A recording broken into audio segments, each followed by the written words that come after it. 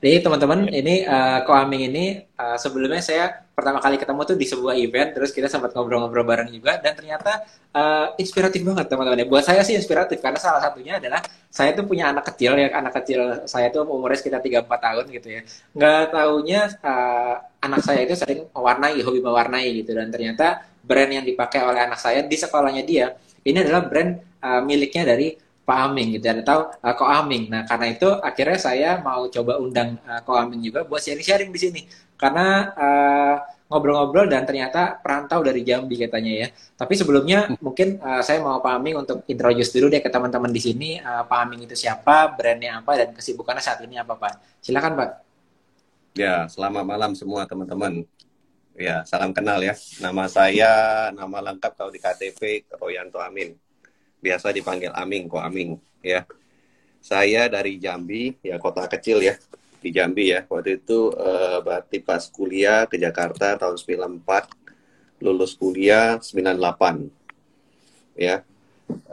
Terus lulus kuliah 98 kalau nggak salah ya kerusuhan, ya kan? Kerusuhan saat itu, jadi akhirnya saya lulusan teknik sipil, ya kan? Oh, asalnya Berarti teknik sipil ya?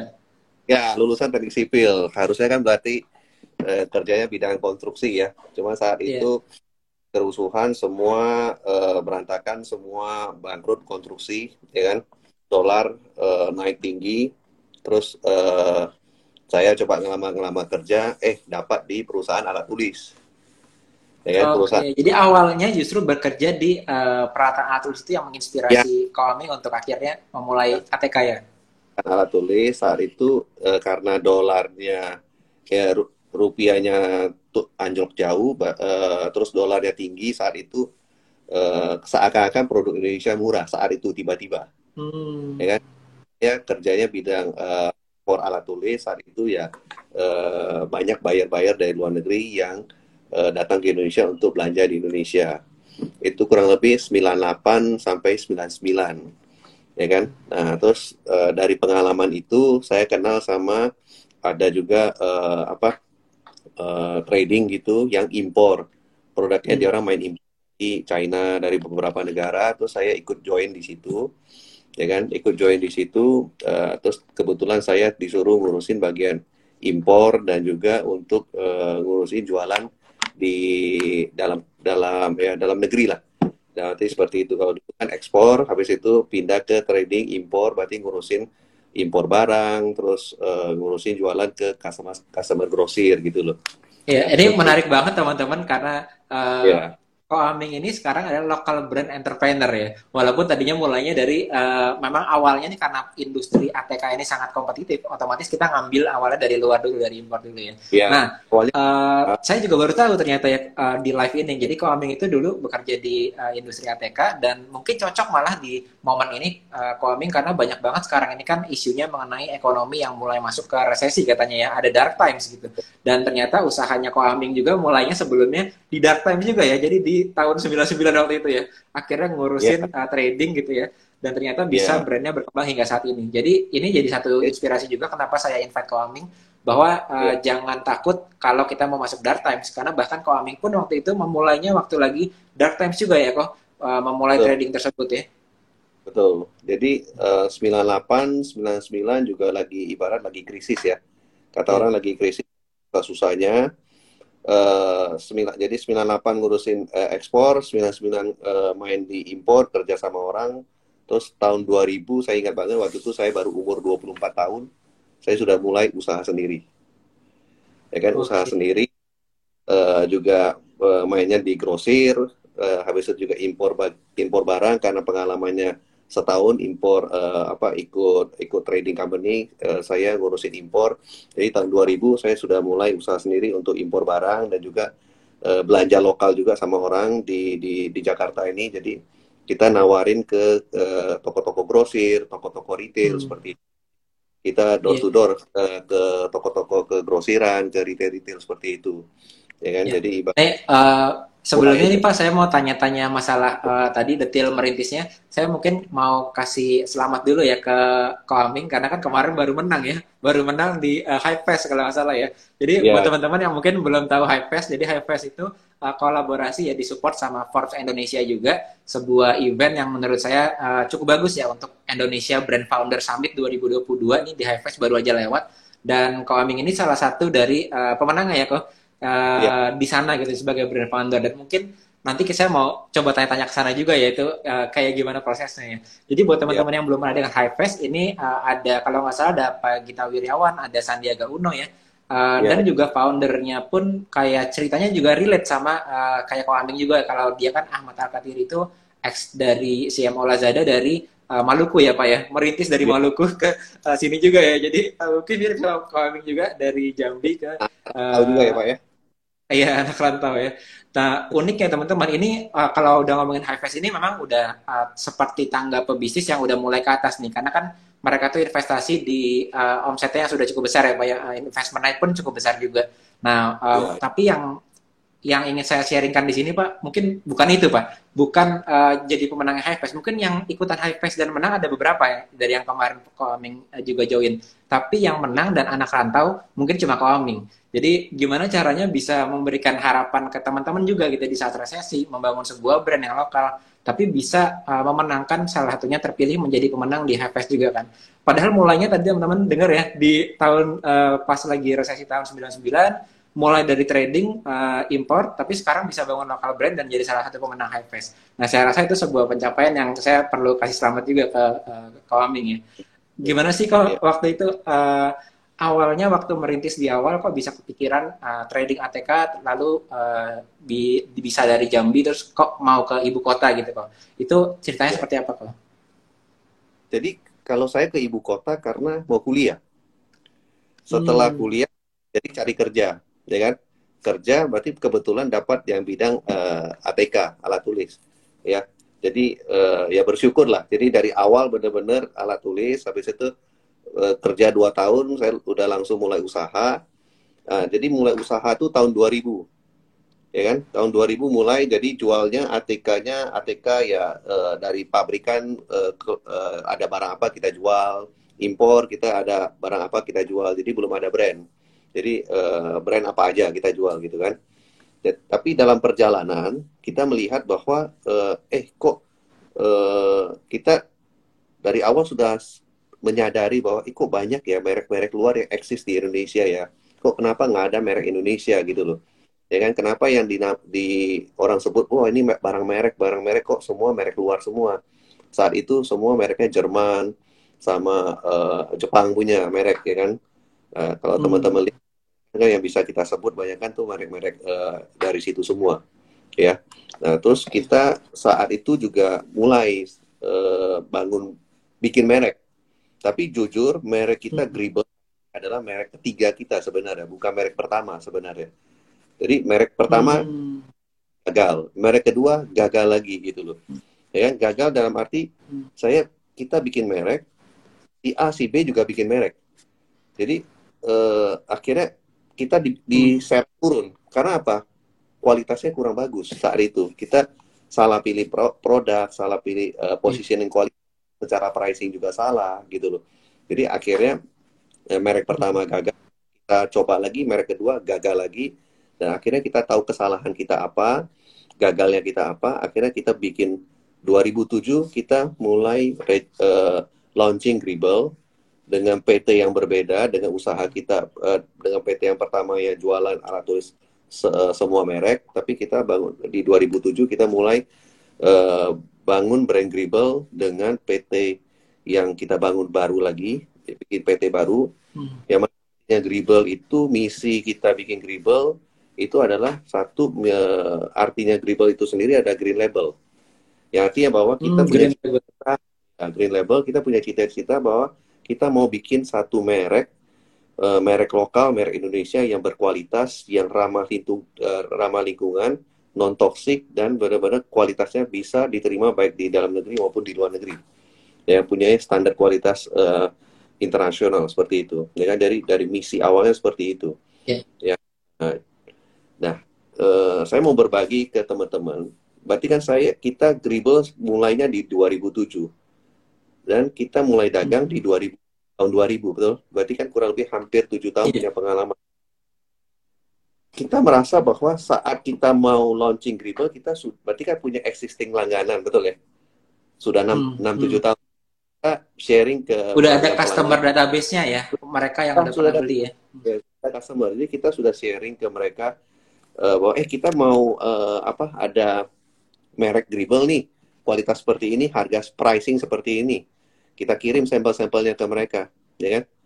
Terus mereka bilang, oh oke, bisa, bagus, harganya bagus, kualitasnya bagus, ya kan? Kita masuk tuh, ya kan? Setelah masuk berapa kontainer, akhirnya kita kirim ke mereka.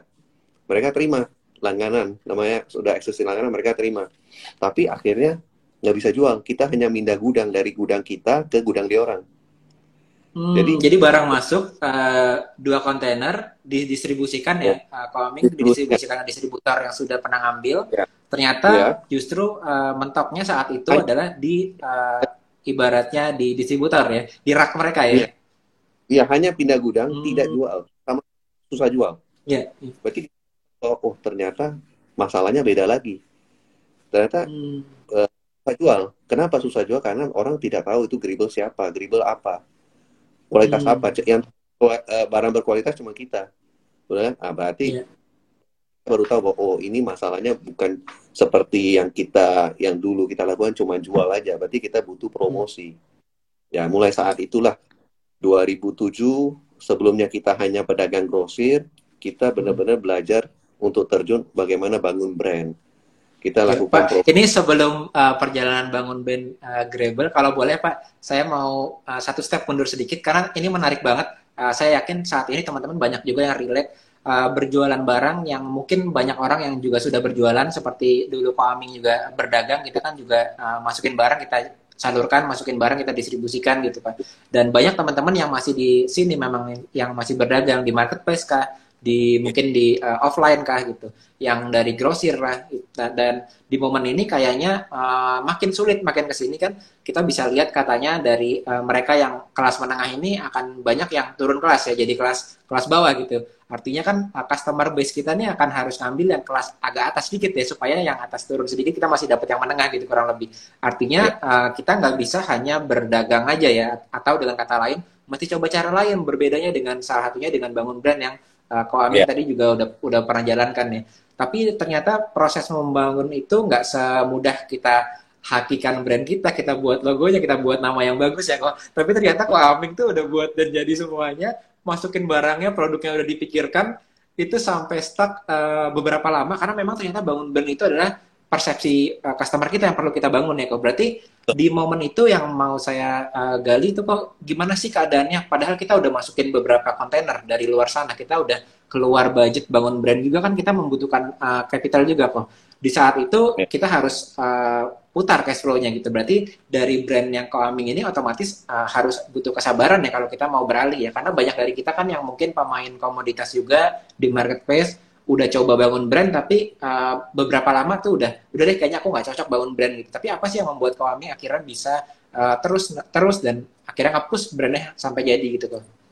Jadi ini seperti yang tadi saya ngomong, kita pas bangun Gribble ini kita emang ada PT baru sendiri dengan tim sendiri, dengan yang terpisah dengan perusahaan kita yang baru, yang pertama yang jual alat tulis semua merek. Berarti yang itu trading jalan, yang Gribble ini bangun baru lagi. Dan emang tidak gampang. Nah, jadi kita karena saya ini untuk bangun perusahaan ini kan tidak sendiri. Saya dengan abang saya. Nah, jadi karena kita sama-sama merantau ya berarti ya. Iya, sama merantau ya. Jadi yang kita tahu, yang kita pegang adalah komitmen kita melihat cita-cita kita. Bahwa kita punya cita-cita bahwa kita mau bangun suatu produk merek lokal yang bisa ada kontribusi di market Indonesia, dan kita tahu bahwa barang yang kita jual, barang yang kita tabur itu adalah kualitas bagus dulu, dan ada unique selling point-nya, bahwa kita tahu bahwa diferensiasi barang kita itu beda bahwa kita ada unique selling-nya, bahwa barang itu emang berkualitas. Nah, mengenai susahnya, pasti semua susah. Untuk memulainya pasti nggak gampang, betul kan? Apalagi untuk rebut-rebutan di Iya. pasar, betul kan? Nah, itu yang penting Iya, kita, apalagi marketnya tulis kantor ya kok. betul, betul, ya kan? Nah, apalagi yang kita compete adalah merek-merek lama yang sudah eksis lama di Indonesia. Yang mana dia orang juga punya capital yang gede, betul kan?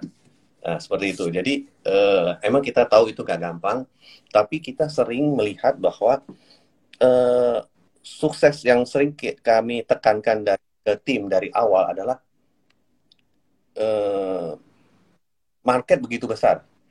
Tapi kita harus lihat bahwa sukses-sukses kecil kita setiap hari. Sukses kecil setiap Hmm. hari itu motivasi kita.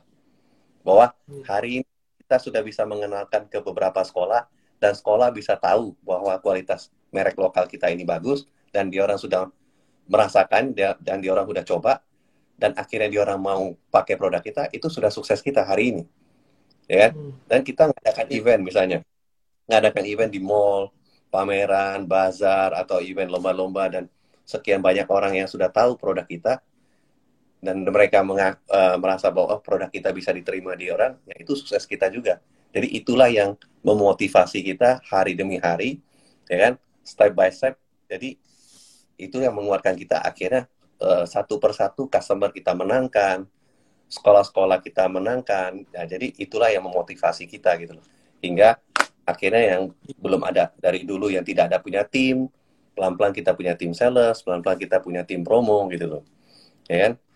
Awalnya kita semua turun ke lapangan untuk lihat, kita awalnya tidak ada tim promo. Mau nggak mau saya juga Hmm. ikut ke sekolah untuk Iya. Entrepreneur pendekatan banget ya masalah kok ya. Ikut ini, turun semua ya. Iya, iya.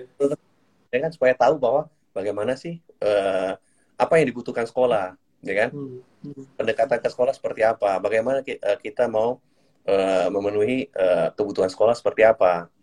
Apa Iya. yang dari Gribble yang bisa support tuh apa gitu loh. Ya itu kita belajar terus, dan sampai hari ini kita juga belajar, ya kan? Apalagi dengan kondisi pandemi kemarin, kita lebih banyak belajar lagi karena polanya pola baru lagi, online, betul kan? Iya, iya. Nah, Anak-anak pada sekolahnya di Zoom ya waktu itu ya. Sekarang mungkin udah mulai kembali lagi. ya gitu loh. Jadi ya, emang dari awal kita semua, dari owner atau apa, semua kita semua turun ke lapangan, jadi supaya mempercepat perubahan, mempercepat, kita tahu bahwa kebutuhan dari customer apa, kebutuhan dari user waktu itu ya sekolah, ya kan, butuhnya apa, ya kita melakukan banyak-banyak perubahan dan percepatan gitu, ya Iya. Ini gitu. saya dapat insight juga dari Koaming itu bagus juga karena saya ngelihat teman-teman kita yang awalnya justru belum punya brand, belum berdagang sendiri kok. Mungkin mereka tadinya reseller, dropshipper, udah transaksinya udah besar, customer base-nya udah cukup banyak. Itu bagus kalau kita buat second brand ya. Kalau second brand yang mungkin brandnya lebih bagus atau brand dia sendiri gitu. Dan ini Iya, emang jalan yang bagus buat kita masukkan ke sana. Kenapa? Karena bangun brand itu ternyata nggak semudah itu, nggak secepat itu. Mungkin membutuhkan waktu. Kalau kata Kawaming tadi, dari mulai stok 2 kontainer tadi kalau nggak salah 2 kontainer habisnya bisa beberapa tahun gitu ya, artinya kan iya, butuh proses walaupun secara branding konsepnya udah jadi semuanya gitu, artinya iya, kita butuh 2 kaki yang mensupport itu ya.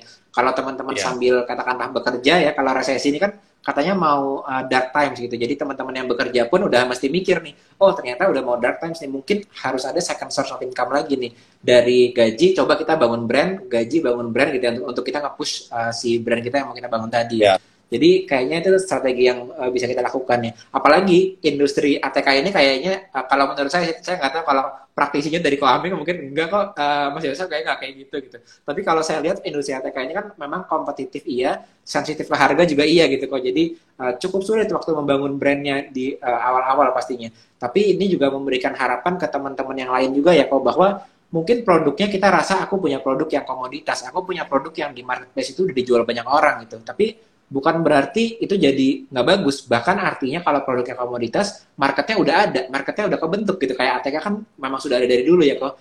Cuma iya, gimana caranya kita bisa jadi berbeda sama pemain-pemain yang udah ada sekarang ya. betul. Berarti kalau komoditas berarti kan volumenya besar ya. Iya. Nah, tinggal bagaimana kita kalau create satu brand sendiri, bagaimana kita cari diferensiasi kita seperti apa. ya kan? Nah, dengan kita tahu diferensiasi kita seperti apa, kita berusaha untuk meyakinkan customer, kita melakukan campaign-campaign. Ya, kalau sekarang mungkin secara online mungkin lebih ada fasilitas, ya betul ya, fasilitas untuk mempromot secara online. Betul kan? Iya. Kalau dulu mulainya ya 2007, 2008 semua kita benar ya.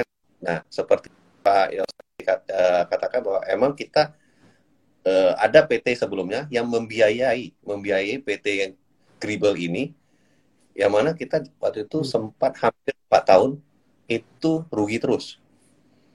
Sempat kita kepikiran ini gimana nih, rugi terus gitu. Jadi kontainer tadi yang 2 kontainer itu sampai 4 tahun ya Pak? Oke. Iya, hampir 4 tahun. Karena apa? Pelan jualnya. Dan sedangkan biaya yang kita keluarkan, kita harus melakukan promo, event-event di mall-mall, di bazar, lomba-lomba itu setiap hari butuh biaya. Sedangkan jualan masih minim. Ya kan? Nah, jualan masih minim, tapi ya terus aja kita lakukan. Ya kan? Akhirnya ya kita bersyukur akhir tahun 2011, semester 2 kurang lebih seperti itu, dari 2011 kita menemukan pola yang semakin mendekati bahwa dalam arti dengan kita lakukan event, kita langsung bisa ada dampak buat sellingnya, ada dampak buat toko-toko langganan kita gitu loh. Yang mana akhirnya kita mulai copy paste. Jadi seperti kayak es balok gitu ya kok ya, es balok kita taruh di ruangan yang mungkin ruangannya dingin, kita kasih AC, kelihatannya nggak gerak es baloknya gitu ya, tapi kita terus ditaruh terus gitu, dikasihin udara terus, lama-lama secara nggak sadar kok udah bertahun-tahun esnya jadi retak gitu, jadi kebelah ya, jadi ngebum ya, dan ternyata itu dialami juga sama Grabble gitu ya. Terus maju satu persatu dengan tadi yang saya pelajari itu mindsetnya adalah yang penting kita berprogres sedikit-sedikit, achievement kita mungkin nggak harus langsung brandnya terkenal dulu sampai se-Indonesia atau bahkan sampai saat ini bisa jadi salah satu juara di Highfest, tapi berprogres kalau ada komunitas yang bisa kenal brand kita aja, itu udah progres sebetulnya gitu ya. Jadi jangan terlalu achievement ingin langsung besar di awal ya kok, tapi sedikit-sedikit progres itu udah berarti sebetulnya. Nah, boleh nggak kok kalau di-sharingkan, karena aku rasa nih, saya rasa di saat-saat ini, di saat-saat mendekati resesi ini, daya beli makin berkurang juga, banyak sekali yang ada di posisi Ko Aming dulu waktu lagi mau bangun brand. Posisinya sama nih, kayak aku kayak dulu, kayak saat ini gitu ya. Dan mungkin mereka sekarang lagi dalam fase aku ragu-ragu nih. Banyak yang bilang kok aku harus gerak nih, harus bangun brand nih. Tapi aku ragu-ragu gitu. Nah, boleh nggak sih kok di-sharingin kalau misalnya andaikan dulu Ko Aming nggak membangun Grabble gitu, tetap trading, tetap dengan brand Ko Aming yang saat itu gitu. Kira-kira apa yang akan terjadi saat ini dengan bisnisnya Ko Aming gitu, dibandingkan dengan saat ini Ko Aming udah punya Grabble? Ya, yang pasti gini ya. Kalau saya tidak dari dulu, saya hari ini tidak punya brand Gribble dan terus bergelut dengan trading. Ya kalau namanya trading, berarti kan kadang hit and run ya. Ya, hari ini bisa untung kita sudah, setelah itu sekian lama ya kan, sudah makin lama marginnya makin tipis, akhirnya kita tinggalin. Kita cari lagi barang lain lagi, betul kan ya? Ya. Nah, ya seperti itu, hit and run terus. Betul. Dan itu cita-cita punya brand, tinggal cita-cita. Ya kan? Kalaupun kata orang ada mau resesi, itu dia kok. Saya rasa itu udah dipikirin sama teman-teman yang trading soalnya kok. Ya, mau resesi mau apa? Mereka merasa aku tuh pengen punya brand gitu, tapi menurut saya mulai aja. Toh semua itu kita mulai dengan ukuran kita masing-masing, betul kan? Ukuran kita masing-masing, kapasitas kita masing-masing. Kita punya misalnya maaf aja, bisa kita punya 1 juta, kita mulai dengan size kita 1 juta. Kita punya 10 juta, kita mulai dengan size kita 10 juta, betul kan? Jadi kita mulai aja, dengan kita melangkah, itu akan membuka jalan kita ke depan lagi. Karena kalau kita tidak mulai, besok, setahun lagi, 2 tahun lagi, langkah yang mau kita mulai juga sama. Betul kan? Kita melangkah hari ini. Muternya ke sana lagi ya. Dengan kita melangkah hari ini, kita bisa tahu besok masalahnya apa. Kita pecahkan lagi. Ya, tapi kalau kita cuma mikir, nggak mulai-mulai, 2 tahun, 3 tahun ke depan, masalah yang kita hadapi juga kurang lebih hampir sama. Mungkin lebih ngejelimet. Mungkin lebih susah lagi, karena tantangannya beda lagi. Kalau hari ini kita mulai, besok kita udah tahu, oh ini masalah gini, kita cari problem solvingnya, ya. Nah, menurut saya sih seperti itu, karena yang kami kami lalui selama ini adalah bagaimana kita jujur, seperti yang saya bilang, saya mulai dari pedagang grosir, tidak punya background marketing, tidak punya background bagaimana bina brand. Yang ada dalam pikiran kita, bagaimana kita saat itu, mungkin kita tidak punya skill yang canggih-canggih banget gitu loh. Wah, bagaimana harus mengukur ini, bagaimana kita harus melakukan ini, supaya yang kita punya pikiran cuma bagaimana supaya orang kenal brand kita. Dan kita tidak mikir, wah harus satu Jakarta, harus satu, apalagi satu Jawa tahu kena barang kita. Kita nggak usah, kita cuma tahu yang paling dekat aja, sekolah paling dekat kita aja deh. Habis itu kita cari acara di mall yang paling dekat sama tempat kita deh. Nah itu dari situlah kita mulai step by step gitu. Ya, dari hal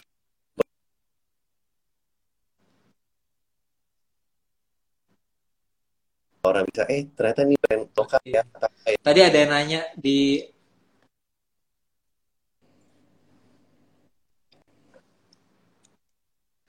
Tadi ada yang nanya juga kok ya, kalau misalnya saya udah mulai di trading, trading itu trading apa maksudnya? Maksudnya trading itu adalah jual beli ya teman-teman ya. Tadi ada yang bilang Ya, di komen, ini tradingnya trading apa katanya? Mungkin trading kayak trading trading di pasar saham kali dia berpikirnya. Ini trading itu ini maksudnya kita jual beli barang ya teman-teman ya. Sekarang itu kan di marketplace teman-teman bisa jual handphone, jual baju fashion, jual sepatu, misalnya jual tas ya. Tapi kan di marketplace itu kita trading, teman-teman beli ke supplier di luar sana misalnya di China misalnya, atau beli dari supplier yang lokal pun sama. Tapi teman-teman jual lalu beli lagi gitu, jual lalu beli lalu jual lagi, beli lalu jual lagi. Nah, itu kalau dilakukan berulang-ulang tanpa bangun brand, maka nanti teman-teman akan terjebak di seperti yang terjadi di marketplace saat ini gitu ya.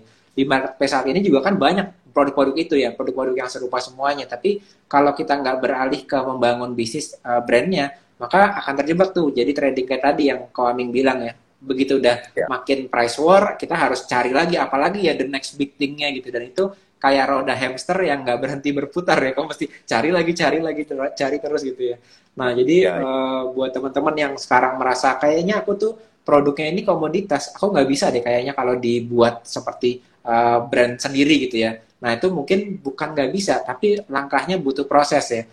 Dan langkah yang bagus tadi kalau Amin bilang adalah sambil bangun yang brandnya tadi, itu dipush dengan tradingnya teman-teman atau jual belinya teman-teman yang sekarang gitu. Jadi jangan ada beberapa kan kok yang kayaknya aku yakin pasti bisa jadi brand, terus yang sekarang ditinggalin gitu ya teman-teman, jadi oh reseller iya, A B C D terus benar-benar ditinggalin buat brand gitu ya. Sarannya ya, tadi dari proses sharingnya Ko Aming, jangan langsung seperti itu karena membangun brand pun nggak instan, nggak cepat gitu ya. Jadi dibuat dua sambil dibangun juga gitu ya Ko. nah, ya. Jadi setelah kita 2011 mulai dapat polanya, terus 2012, 2013 volume makin gede, makin besar.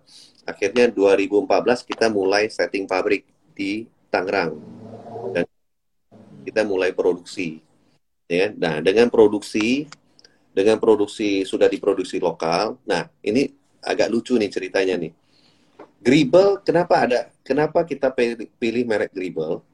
Karena 2007, saat 2007 itu banyak orang merasa merek luar lebih bagus. Ya, jadi kita Hmm, emang ya milih merek yang simple, kedengarannya seperti merek luar.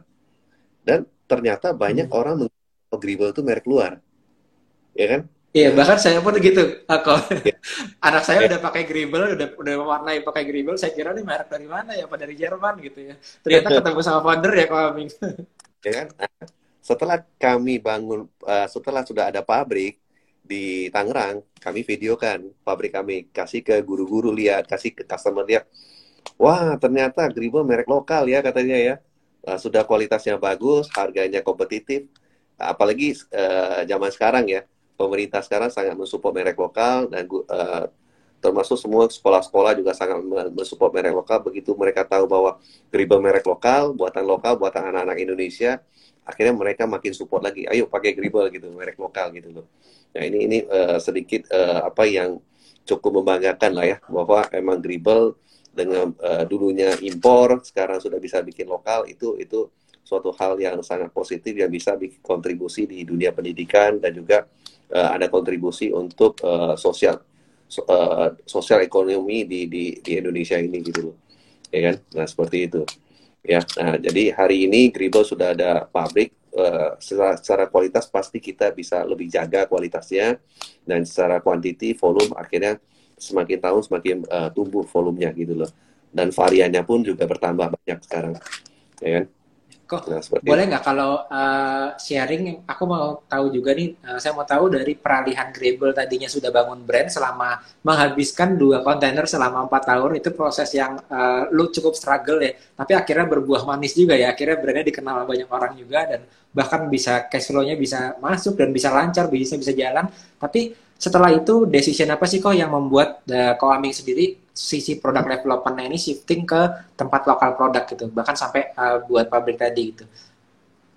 Ya, satu karena kita mau menjaga kualitasnya, terjaga, satu paling penting, karena kita mainnya brand, kita pikir bahwa ini adalah periuk nasi kita, ya periuk nasi Hmm. kita harus kita jaga dulu. Jadi secara kualitas kita mau amankan ini, bagaimana supaya ini bisa kualitasnya konsisten, ya kan, dan volumenya bertambah. Nah, dengan volumenya bertambah, kita berharap dengan kita bangun pabrik di sini bisa lebih efisien, ya kan? Lebih efisien, ya kan? Karena setelah kita cek banyak, dengan apa tulis yang kita mulai produksi awal adalah krayon dan pensil warna, ya. Nah itu bahan baku juga banyak di lokal sini, gitu loh, ya kan? Nah, jadi secara efisiensi kita dengan kita Hmm. produksi di lokal lebih bersaing, ya kan? Dan juga paling penting kualitas bisa kita jaga, ya kan? Karena kalau kita OEM di luar kadang-kadang kualitas bisa tidak stabil gitu loh, ya Hmm. seperti itu. Jadi boleh nggak saya mau coba gali yang ini nih, kok yang high fast nih. Ini kayaknya seru juga ya, karena ini the next stage-nya teman-teman. Kalau teman-teman dari awal berbisnis itu kita kan levelnya ada tangganya ya. Saya bisa selalu ngomong ada 6 tangga pebisnis. Jadi tadi kita udah ngobrolin barengan dengan Koaming tangga pebisnis yang levelnya pertama ya. Coba-coba, pokoknya apa lu mau, gue ada deh gitu ya. Gue lagi coba Ya, belajar jualan fashion, gue jualan ini, gue jual. Kira-kira yang cocok yang mana gitu ya. Terus tadi kok Amin sharing juga teman-teman, saya udah mulai di tahap kedua merangkak nih, udah mulai bangun kiosnya udah mulai jalan, tadi udah trading jual beli gitu ya, udah punya karyawan part time udah jadi ke karyawan full time udah berkembang bisnis tradingnya gitu. Terus naik lagi ke yang berdiri gitu ya. Nah berdiri ini udah mulai sadar bahwa kalau misalnya kanan kiri kita harus trading terus jual beli terus, ini kapan saya bisa sustainnya dalam jangka waktu lama profit terus gitu ya, nggak bisa sustainable profitnya. Akhirnya bangunlah Grable. Nah terus biasanya di tahap berdiri ini udah mulai masuk ke yang udah terstruktur ya. Kalau mungkin kalau saat ini, kalau saya nggak salah di tempat kami kan udah ada sistemnya, udah ada SOP-nya, udah ada mid level supervisornya, bahkan head-headnya udah jelas gitu ya sistemnya seperti ya, apa. Nah di ya. level ini teman-teman, ini namanya bisnis yang sudah mulai berdiri. Nah ternyata ada tempat atau ekosistem yang mensupport lokal brand yang udah mulai berdiri ini mau dibuat jadi berlari dan juga jadi terbang ya kok ya. Jadi nggak cuma di Indonesia aja, bahkan terbang ya sampai ke luar negeri ya. Nah itu kemarin Ya. salah satu pemenangnya di kompetisi itu adalah brand Grable dari Koaming. Nah menariknya kalau nggak salah ini kan targetnya itu mereka tuh sangat ketat juga ya kok. Jadi seleksinya pun by berapa revenue minimumnya, lalu berapa, ada bahkan sampai hitungan dalamnya yang lebih spesifik lagi gitu ya kok. Benar-benar Ya. ketat karena memang tujuan mereka ini kan mau yang tadinya omsetnya katakanlah kalau UMKM kan 0 sampai 4,8 M ya per bulannya, Ya. per tahunnya kalau UMKM 4,8 bulan 4,8 M per tahun. Nah kalau udah sampai level segitu itu biasanya udah mulai masuk ke level yang coming sekarang nih, udah mulai berdiri, udah mau terbang gitu ya. Nah ternyata diakselerasi di high fast ini gitu ya. Ya. Apa sih kok kalau di high fast itu yang kemarin ketemu dengan beberapa pemilik lokal brand yang potensial, apa yang kira-kira kekurangannya mereka yang sebetulnya bisa jadi kita tambahkan lagi biar lokal brand ini bisa makin bagus gitu kok, yang dipelajari sama kami itu apa kemarin di sana? Kekurangan mereka, kalau saya lihat mereka malah keren-keren yang teman-teman yang lain ya. Jadi kita ini kemarin 15 brand founder ya. Jadi terpilih 15 itu disaring dari 3.000 brand. yang Dari tiga apply ribu jadi 15. ya, Wow. brand yang apply ke Highfest, habis itu dipilih eh, awalnya kita diajak Zoom itu jadi 30 brand Hmm. diajak Zoom, di interview ya kan. Awalnya kita submit data dulu, besok Hmm. disaring. Saya juga baru tahu bahwa ternyata 3.000 brand kan. Awalnya kita submit baik-baik itu kan, email kan, Online ya? online Email ya. ya. Setelah itu kita di interview, dikasih tahu bahwa dia waktu itu awal tidak dikasih tahu 3.000 brand. Setelah kita dipanggil ke kantor Pak Gita, baru kita dikasih tahu baru ada 3.000 brand disaring. Jadi 30. Setelah 30 akhirnya terpilih 15 brand. 15 brand Hmm. yang diajak ketemu dengan timnya Highfest, ketemu Pak mantan Menteri itu Pak Gita sama Ya. Pak Pak Fred, Sandiaga ya, ya, sama ya ya Pak kan. Fred juga. Setelah persis kemarin itu adalah acara besarnya, ya kan, itu di Gedung Tribrata, ya kan. Nah, itu adalah mengumumkan bahwa 15 brand yang terpilih gitu loh. Ya kan, nah itu Hmm. sangat seru sekali. Dan dilihat, kalau kita lihat di situ masing-masing punya punya kelebihan masing-masing, ya kan. Ada yang kebanyakan di orang tuh jagonya di online, ya kan. Hmm. Ada yang kos, ada yang apa, food and beverage, Iya, ya kan, iya, iya. ya kan. Nah, kalau Makanya ini kalau kita, saya penasaran banget sama Koaming karena saya lihat nih orang rata-rata mereka-mereka ini pemain-pemain online yang eh, kita banyak tahu industrinya ini memang lagi growing sekarang kan kayak skincare, fashion yang ada ya, shoes-nya atau F&B gitu ya. Tapi ini teman-teman salah satunya Koaming yang dari industri ATK ya. Dan itu unik banget ya, gitu. Makanya saya penasaran mau ngegali juga. ya, kalau kalau kami Gribble emang basic kami adalah offline ya. Karena kami juga Hmm. mulainya kan udah lama ya.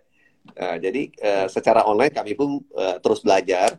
Kami belajar, jujur belajar online ini, jualan online ini mulai gara-gara pandemi.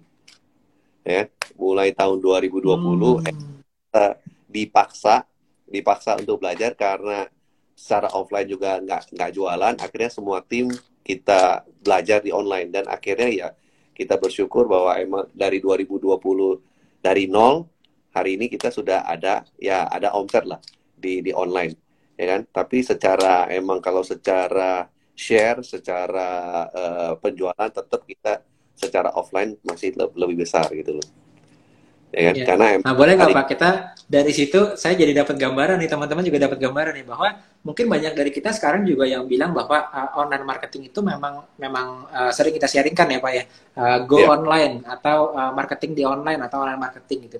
Apalagi di anak muda generasi sekarang nih, generasi online gitu ya. Generasi TikTok, generasi Instagram gitu. Tapi jangan kita misalnya jangan underestimate juga karena banyak yang sharing mengenai online marketing bahwa jualan itu hanya di online aja, tapi offline itu still works dan itu mungkin pangsa pasar yang besar gitu, yang mungkin belum diraih atau dijangkau oleh online juga sebetulnya ya. Dan itu ya, ya, justru adalah saya lihat salah satu keunggulannya dari Koaming juga gitu. Nah, ya, gimana sih kok kalau dari Koaming ini kan mungkin saya melihat tadi dari masuk ke online bangun tim online, dari offline bangun tim online. Tapi kayak saya ngobrol kemarin ya teman-teman ya, saya ngobrol sama Koaming itu kan sampai ketemuan offline kita ya kok waktu itu yang ya, ya. ngobrol di kafe, kita ngopi, terus saya justru tersadarkan gitu kok, oh iya ya berarti saya yang udah mulai di online pun nggak boleh lupa untuk ngebangun tim offline juga gitu ya, terutama kalau teman-teman lihat saat ini bahkan Hypefest juga kan mensponsori atau punya lokasi tempat di mall mana saya lupa ya kok, itu ada satu offline store yang tujuannya memang untuk placement brand-brand online ini gitu ya, supaya ada Ya. interaksi touch point antara si customer dengan si brand-brand ini gitu. Jadi artinya offline itu masih sepenting itu kalau kita mau bangun brand yang skalanya mungkin nasional bahkan global gitu. Betul, betul. Kalau menurut saya, untuk bangun brand itu tidak hanya di online, di offline pun tetap ceruk pasarnya masih tetap besar. Inilah uniknya Indonesia, ya. Inilah uniknya Iya. Indonesia. Jadi offline itu eh, emang masih besar di Indonesia, dan itu harus kita pelajari bagaimana kita bisa masuk ke pasar offline ini.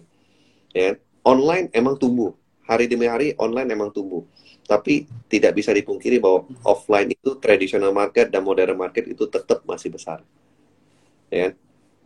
Dan emang ke depan online bisa pelan-pelan, grafiknya pasti tumbuh online, ya kan? Mungkin banyak teman-teman yang mulai berdagang di online, ya kan? Cuman kalau secara offline mungkin belum pengalaman, tapi itu bisa dipelajari dan itu akan punya size market sendiri juga, ya. Hmm. Itu seru sih offline. Betul kok, setuju Ya, banget, setuju banget kok. Iya. Dan kemarin saya sempat ngegali-gali juga, dan salah satunya selain bangun brand dan selain produk yang harus beda, ternyata saya lihat Grable ini community engagement-nya justru kuat. Community engagement tuh kalau kalau di online ya, kita sering IG live nih kayak gini, foundernya keluar terus sharing gitu, itu berarti kan di online. Tapi ternyata di offline pun itu cukup sering co-aming untuk activation ke event-event, ke komunitas-komunitas ya kok. Nah mungkin ya, seberapa penting sih community engagement ini untuk sebuah brand yang tadinya kan kita ngomonginnya sebuah brand yang tadinya konotasinya itu komoditas atau banyak di tempat orang yang jual beli trading tadi. Tapi dengan satu bangun brand, kedua dengan product development yang kualitasnya dibagusin, dan yang ketiga yang nggak boleh dilupain ya kok, ternyata community engagement itu penting banget juga ya. Dan itu betul. seberapa besar impact-nya ke brand Grable sendiri kok? Oh, menurut saya itu penting sekali ya. Karena dengan kita masuk ke komunitas, kita masih bisa banyak berjangkau dengan network-network yang baru ya. Nah, yang mana dengan network-network yang baru, jujur juga masih banyak orang yang belum tahu bahwa Gribble itu merek lokal. Nah, dengan kita ikut network-network yang baru, kita Hmm, collab-collab, kita bisa, sekarang ini kan kita bisa bisa collab.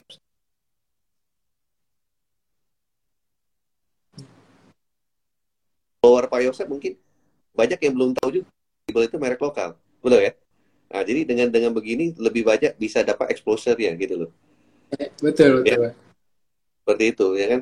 Nah, jadi sekarang kita kita dengan bertambahnya network kita bisa saling misalnya produk saya kirim ke teman-teman jadi bisa giveaway bisa apa jadi kita bisa bisa banyak lakukan exposure gitu loh ya kan seperti itu ya itu yang Hmm, saya rasa iya, ya. iya. Bernetwork itu penting sekali di luar yang emang brand sudah lakukan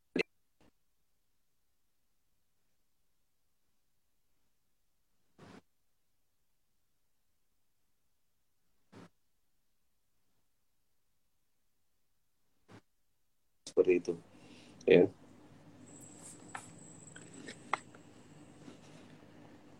Halo ya Oke, nah jelas ini saya belajarnya justru dari Koaming teman-teman. Jelas jelas kok. Suaranya ya masih masuk di saya, masih aman. Hanya oke videonya aja agak putus-putus sedikit, tapi masih masuk. Nah, ya justru ini saya belajar dari Koaming waktu itu. Jadi teman-teman, kebetulan saya ini kan online banget karena dari awal saya sambil kerja, sambil saya merintis di bisnis online. Begitu ketemu Koaming, saya jadi sadar juga bahwa Koaming justru mulai dari pebisnis yang bekerja juga sama seperti saya waktu itu berkarir juga sebagai karyawan juga, tapi mulai masuknya ke offline gitu ya. Jadi saya ngegali koaming mungkin buat koaming itu ya jalannya cukup cukup umum karena itu yang dijalanin koaming gitu, tapi waktu saya dengar ceritanya koaming, oh ternyata kayak gitu ya, oh ternyata langkahnya kayak gitu ya, saya jadi terinspirasi sendiri gitu, dapat insight dari koaming ya. Jadi ya waktu dapat masuk 2 kontainer tadi ya, 2 kontainer selama 4 tahun tadi, itu nggak hanya jualan sendiri aja, tapi koaming ini ngerekrut tim offline pertamanya ya kok ya, ngerekrut tim betul offline betul pertamanya, terus mulai ada, dan ini menurut saya tuh kalau disuruh mungkin di posisi Koami saya juga akan deg-degan banget gitu ya, jadi pembisnis tahap itu gitu. Aduh, di tahap 2 kontainer masih belum lancar penjualannya, tapi saya mau ini di push, dan akhirnya Koami ngebentuk tim untuk canvassing salesnya, dan juga ngebentuk tim untuk marketing eventnya ya, activation event gitu ya. Dan itu ternyata langkah yang cukup merubah awarenessnya Grable hingga pada akhirnya dapat traction di market juga ya kok. Dan betul itu saya betul pelajari dari Koaming gitu. ya ya seperti itu merekrut tim jujur kita merekrut tim saat itu eh, kita ada rekrut tim dari misalnya bekas kerja di apa marketing mana gitu loh misalnya di kosmetik pernah di apa consumer good lah ya yang akhirnya kayaknya kurang relate kurang cocok sama sama produk kita sama market kita akhirnya eh, kita cari tim yang emang mau kerja, mau sama-sama kerja, ibarat mau sama-sama susah dulu deh, ya kan? Akhirnya saya juga turun ke pasar, ya kan? Turun ke kalau sales ya turun ke pasar untuk tahu kebutuhan pasar seperti apa, bagaimana kita dari dia orang nggak mau, Akhirnya kita coba nego, akhirnya dia orang mau coba bantu jual produk kita. Terus apa yang bisa kita support ke toko-toko, ya kan, reward-reward apa yang bisa kita support ke toko. Nah, akhirnya dia orang bisa bantu untuk mempromotkan toko-toko, reseller-reseller bisa mempromotkan produk kita. Itu satu kalau misalnya ke toko. Kalau ke sekolah, kita juga ikut turun ke sekolah-sekolah, ya kan, apa yang harus kita lakukan, ya kan, supaya kita bisa support apa ke sekolah gitu, acara-acara apa yang bisa kita support, ya kan. Nah, itu juga kita lakukan. Jadi benar-benar akhirnya kita turun dan sudah sering ke sekolah dan toko, akhirnya kita mulai dapatkan pola kira ini loh, kurang lebih misalnya di Jakarta polanya seperti itu. Mungkin di daerah mungkin nggak bisa sama juga dengan Jakarta. Nah, kita Iya. cocokin lagi dengan pola-pola daerah seperti apa. Ya, akhirnya Hmm. dengan kita turun ke lapangan, akhirnya bisa lebih cepat untuk membentuk tim, ya kan. Nah, akhirnya tim kita semakin lama makin solid gitu loh. Dan kita copy paste-nya jadi lebih gampang gitu loh, seperti itu. Ya kan? Nah, jadi seperti itulah, ya kan, yang kita lakukan gitu loh. Ya, tapi emang Wah, ini luar biasa banget ya, teman-teman. Jadi, karena saya ngelihat itu kalau saya ngebangunnya kan misalnya personal branding di online gitu. Saya ngebangun Instagram, sekolah pebisnis, ada brand personal saya gitu. Tapi saya kalau ngobrol sama Koming ini, saya jadi dapat insight, oh ternyata kalau ngebangun personal branding di offline, itu sebagai founder personal branding, itu juga harus dibangun gitu. Dengan cara kita turun sendiri ke komunitas. Kita benar-benar nggak sebuah brand yang, mungkin ada brand di luar sana yang brand corporate di ATK juga, dia spending budget marketingnya itu bisa sampai 30%, 40%, semuanya dimasukin marketing, tapi orang taunya logonya doang gitu ya, kok ya. Dan itu banyak gitu di brand-brand kayak FMCG misalnya ya, seperti itu. ya, Tapi yang sekarang dilakukan sama Koaming ini adalah menjadi berbeda, nggak hanya dari sisi brand development brand Grable-nya aja, tapi founder brandnya pun ikut masuk ke komunitas dan cari insight di dalam sana gitu ya. Itu personal branding ala offline, teman-teman. Itu juga saya pelajari dari Koaming gitu ya. iya. Jadi mungkin teman-teman gini ya, yang saya lakukan dulu mungkin eh, karena apa? Kenapa saya harus turun sendiri? Karena nggak ada duit, karena nggak ada duit promo.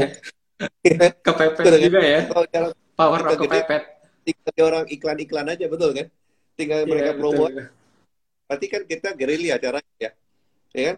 Iya. Kenapa harus turun sendiri? Ya begitulah, karena nggak ada budget, kita cuma mau hemat budget, ya makanya saya bilang teman-teman sekarang bisa lakukan, bisa, ya kan? Ya mau nggak mau kerja keras dulu, ya kan? Kerja keras, turun ke lapangan, cari tahu masalahnya apa, kita jadi problem solving ya, ya kan? Gitu, ya. Jadi yang penting kita bisa turun ke lapangan lah, bisa tahu masalahnya apa gitu. Karena kita nggak bisa, karena jujur kita mulai dengan budget terbatas. Kalau dia orang yang company yang punya budget besar, dia orang bisa Hmm. spend money dan bisa mendelegasikan orang, betul kan? Sedangkan kita, terus kita mulai dengan budget terbatas, kita tidak bisa mendelegasikan orang karena nggak nggak sanggup bayar gaji gitu loh saat itu. Betul kok. Mau nggak mau ya kita turun lapangan sendiri gitu loh, ya kan? Untuk benar-benar bisa tahu caranya seperti apa gitu loh, ya. Nah, jadi saya rasa kurang lebih seperti itu. Makanya teman-teman saya apa, pengalaman saya bisa saya sharekan, nggak usah takut, jalan aja, ya kan? Dia orang yang punya capital gede, dia orang punya dana, kita punya tenaga. Yes, dan kita punya personality, bisa ketemu foundernya Ya, langsung ya, ketemu yang langsung, berinteraksi. ya, Itu nggak bisa interaksi itu nggak bisa digantikan dengan brand dengan budget sebesar apapun gitu ya, kalau udah kenal secara personal seperti itu gitu ya. Mungkin brand yang lain dari luar negeri bisa masuk ke Indonesia, tapi kalau udah ketemu dan berinteraksi langsung dengan founder yang lokal, brand foundernya sendiri, interaksinya pun jadi berbeda di komunitas itu ya kok. Mungkin ini juga kalau teman-teman tadi ya udah dengar ya, ternyata ada distributor. Kalau dulu Koming ini hanya di satu area, sekarang udah beberapa area di Indonesia gitu ya. Apalagi harapannya mungkin nantinya bisa lewat Hypeface bisa sampai ke Singapura, Thailand, Malaysia kalau nggak salah ya, mereka ada di sana ya ininya ya, ya, ya. distribusinya ya Sekarang, gitu. sekarang Nah, kan udah beda itu. iya. Nah, jadi tapi kalau teman-teman tertarik misalnya mau coba, aku mau dong coba jadi distributornya Grable misalnya ya. Saya nggak tahu sih, mungkin persyaratannya kalau dulu masih ringan, sekarang mungkin udah lebih ketat lagi gitu. Tapi kalau misalnya teman-teman mau, bisa kontak juga tuh ke Pak Royanto Aming, ada akunnya Royanto Amin, atau ke Grable. _ID, nanti mungkin bisa diarahkan ke tim yang atau penanggung jawab yang bersangkutan ya, Ya, di timnya dari Koaming. Tapi thank you ya, Koaming udah sharing-sharing nih buat kita di malam hari ini, sangat menginspirasi juga, membukakan mata kita juga nih, banyak tadi insight-insightnya. Tapi kalau boleh di-sharingkan nih kok, 3 tips terakhir buat mereka yang mungkin mungkin perantau, atau mungkin kalau bukan perantau yang sekarang nih kayak tadi nih kok, aku lagi mulai bisnis, lagi berdagang, jual beli di bidang yang kayaknya komoditas, aku pengen buat brand tapi kok pengen doang, tapi udah terjadi dari 1 tahun lalu, udah terjadi 2 tahun lalu, tapi kok sekarang aku belum buat gitu kok. Apa sih 3 tips yang mungkin mereka harus lakukan saat ini gitu, yang mereka harus prepare untuk menghadapi nanti di keadaan tahun 2023 ini kok? Boleh silakan kok. ya, 3 tips. Satu, kita harus sebelum bangun brand kita harus tahu positioning apa yang mau kita kerja, produk kualitas apa yang mau kita bangun. Kalau kita sudah tahu jelas bahwa itu produk kita yang mau kita bangun, kualitasnya seperti apa, ya kan? Dan kita tahu bahwa kualitasnya bagus. Kedua, jadi satu harus tahu ya produk. Kedua, mulailah dulu. Jangan ditunda-tunda, ya kan? Mulai dulu, ya kan? Karena dengan mulailah kita baru bisa tahu bahwa problem di depannya itu apa. Jadi kita jangan banyak kalkulasi penting, perlu, tapi jangan terlalu detail. Karena kalau terlalu detail nggak mulai-mulai. Ya. 3, jangan putus asa. Ya kan? Jangan putus asa. Masalah setiap orang pasti ada. Ya kan? Tapi lihatlah semua sukses-sukses itu nggak perlu langsung suksesnya harus langsung besar. Sukses kecil setiap hari itulah yang bisa memotivasi kita. Ya kan? Jangan langsung Thank you Koaming sharingnya kok. Mulai aja dulu. Ya. Iya, saya doakan mudah-mudahan juga Grebel-nya nih benar-benar bisa jadi brand yang bukan hanya lokal tapi nanti bisa mendunia juga ya, masuk ke beberapa negara tadi paling enggak itu kok. Thank you Koaming sharing-sharingnya nih malam hari ini kok. Sampai jumpa lagi di kesempatan lainnya kok. Sukses terus ya kok. Ya, sukses ya, sama-sama sukses. Bye.